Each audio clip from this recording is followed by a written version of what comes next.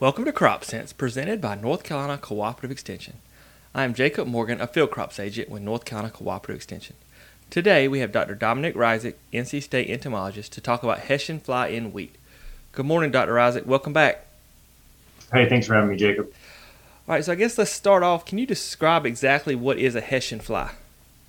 Hessian fly is a small, kind of weak flying fly, really difficult to see without magnification. Maybe the size of like a midge or mosquito, real tiny. Of course, the damaging stage of the insect isn't the fly, it's the larvae that feeds at the base of the wheat. And so essentially that maggot is the problem part of the Hessian fly. So how do they get into wheat? I guess the main question is where do they come from, and kind of at what point do they get into our wheat crop?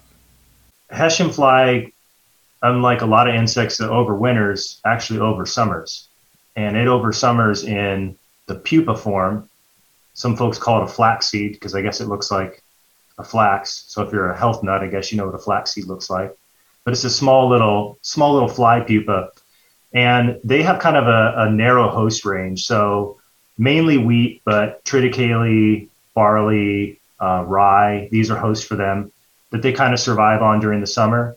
And then once that little flaxseed or that pupa emerges in the fall, they migrate into wheat that we planted, and they'll lay an egg on the surface of that wheat, and that egg will hatch, and that larvae will move down the leaf and establish a feeding site at the base. And then it just kind of cycles through wheat as we grow it throughout the winter. So how many life cycles or generations would typically be happening throughout a winter wheat crop? So the answer is it depends. And it's not a flippant answer because it depends on how warm the fall or winter is. And it also depends on when your wheat is planted. So the earlier your wheat is planted, the more generations are going to be able to cycle through that. But typically 1 to 2 generations in the fall, and then we might see another generation in the spring. But that can be very dependent on planting date and maybe even variety, how quickly they're cycling through there, and then how warm the fall or winter is. They're over summering in wheat stubble or plant parts or in the soil, or both. Yes, both. Okay. Both. Yep, that's okay. right. Yeah. So one of the control measures for Hessian fly traditionally in the past has been controlling volunteer wheat, say like in double crop soybeans. Seems like that's less of an issue now with the herbicides that we're using. I don't see a whole lot of volunteer wheat in double crop soybeans. But if you plant, soybeans after wheat, there could conceivably be some in the stubble there if you had some stubble around. And then they do have other hosts as well. I've searched, there are some hosts that are not great, but I've searched wild grass on the edge of wheat fields and found some eggs and things on there. So I imagine there's other hosts other than just wheat and double crop soybeans that serve as a reservoir as well for them over the summer as well. All right, so if we're going to scout for Hessian fly, when should we start? Yeah, so the most important time to control them is going to be in the fall. And really the best management efforts you can make for Hessian fly are upfront. So scouting aside, if you have a history of Hessian fly, if you're planning on the earlier side, it's really going to be important for you to choose a resistant variety. And then in cases where you don't have a resistant variety, you'll probably get a really good bang for your buck if Hessian fly is there from an insecticidal seed treatment. If you have those things in place, or you don't have those things in place, and you think you might have issues with Hessian fly, that's when scouting becomes important. And so you can look for the eggs on the leaves. It's very difficult to do. They're super tiny, like the point of a pin or something, right? You have to have really good eyesight to see them. And then you have to be really careful about how you time that foliar spray to have a lot of effect. So long answer to when should you be scouting them? You should be scouting them as soon as that you're at the 1 to 2 leaf stage, and you're going to be looking for eggs on the leaf. And then you're going to have to make a decision whether or not you want to spray at that time. So we talked about using resistant varieties, using insecticidal seed treatments, but if we're going to spray for them, we're trying to kill the adults. Is that correct? Yes, that's right. Yeah, we're trying to kill the adults. Okay. So what are the control options as far as some insecticides that we can use to try and kill these adults? We've seen good efficacy with the pyrethroid class insecticides. So the active ingredient ends with a thrin, but common trade names may be something like Warrior 2 or Mustang Max or bifenthrin or something like that. And really you're looking at about a week residual. And yeah, again, really trying to contact those adults. They don't live very long anyway. We're talking like 1, 2, maybe 3 days. So you're looking at a kind of narrow time window, and you want to time that spray, I guess, based on when you might expect to kill most of those adults. And we think you can do that by looking at the presence of eggs on leaves. So today is February 28th. We just said the best time to scout for them is in the fall, which means we've missed that window. So what does the damage look like? If you were to be out there looking in a field, what would Hessian fly damage look like in wheat? You hear folks often describe their wheat going backwards. And to me, that's just a way of saying that it's not very green.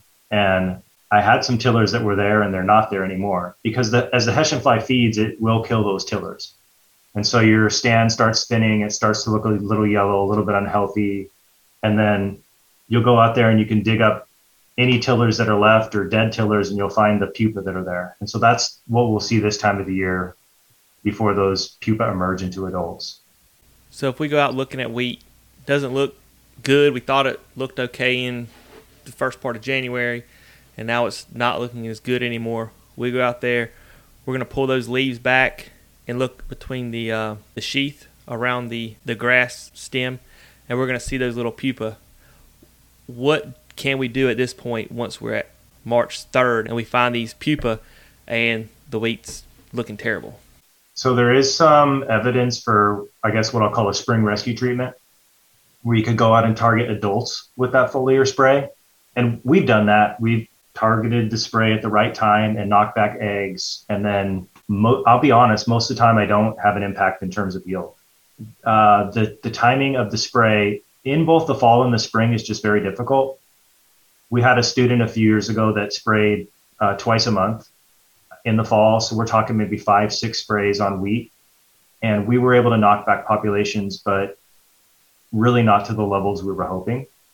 And so I'm not really high on recommending spring rescue treatments unless, folks are already going across the field for their shot of nitrogen. They have eggs there. They know they have a Hessian fly infestation. It makes sense to mix in an insecticide. I think the other situation is just when somebody just feels like they have to do something. And if you have to do something, your wheat isn't yet joining, so you're not going to damage it. I would say try and time your spray when you could see eggs on the leaves. That would be the best thing to do. But in terms of an impact on yield, it's really difficult to show a consistent result because the timing is difficult. And the reason the timing is difficult is because they have a extended period of emergence out of those pupa. So we're going to spray a pyrethroid, have at best 7 days residual, and then after that, the Hessian flies are going to do what the Hessian flies are going to do.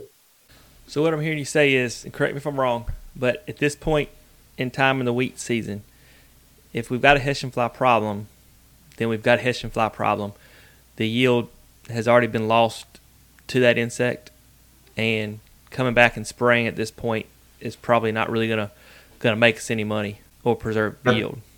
That's a good question. So I'd say most of the damage from Hessian fly has already been done at this point. So what happens in the fall is they've killed tillers that we need. So our wheat's not filled out as well as we need. Most of the spring infestation is actually going to cause lodging of the spikes. And you'll actually see sometimes where the Hessian flies will feed on joints of the wheat as that stalk emerges and that spike is up there. And so the lodging is more of the issue in the spring rather than direct tiller loss. So while most of the damage has already been done in the fall, we could experience some damage in the spring. And that's what we'd be trying to target with this spring rescue spray, would be to prevent the lodging of those spikes. Okay, thank you for that clarification. And if we're scouting for them, are they consistently throughout the field, or should we scout field edges mainly?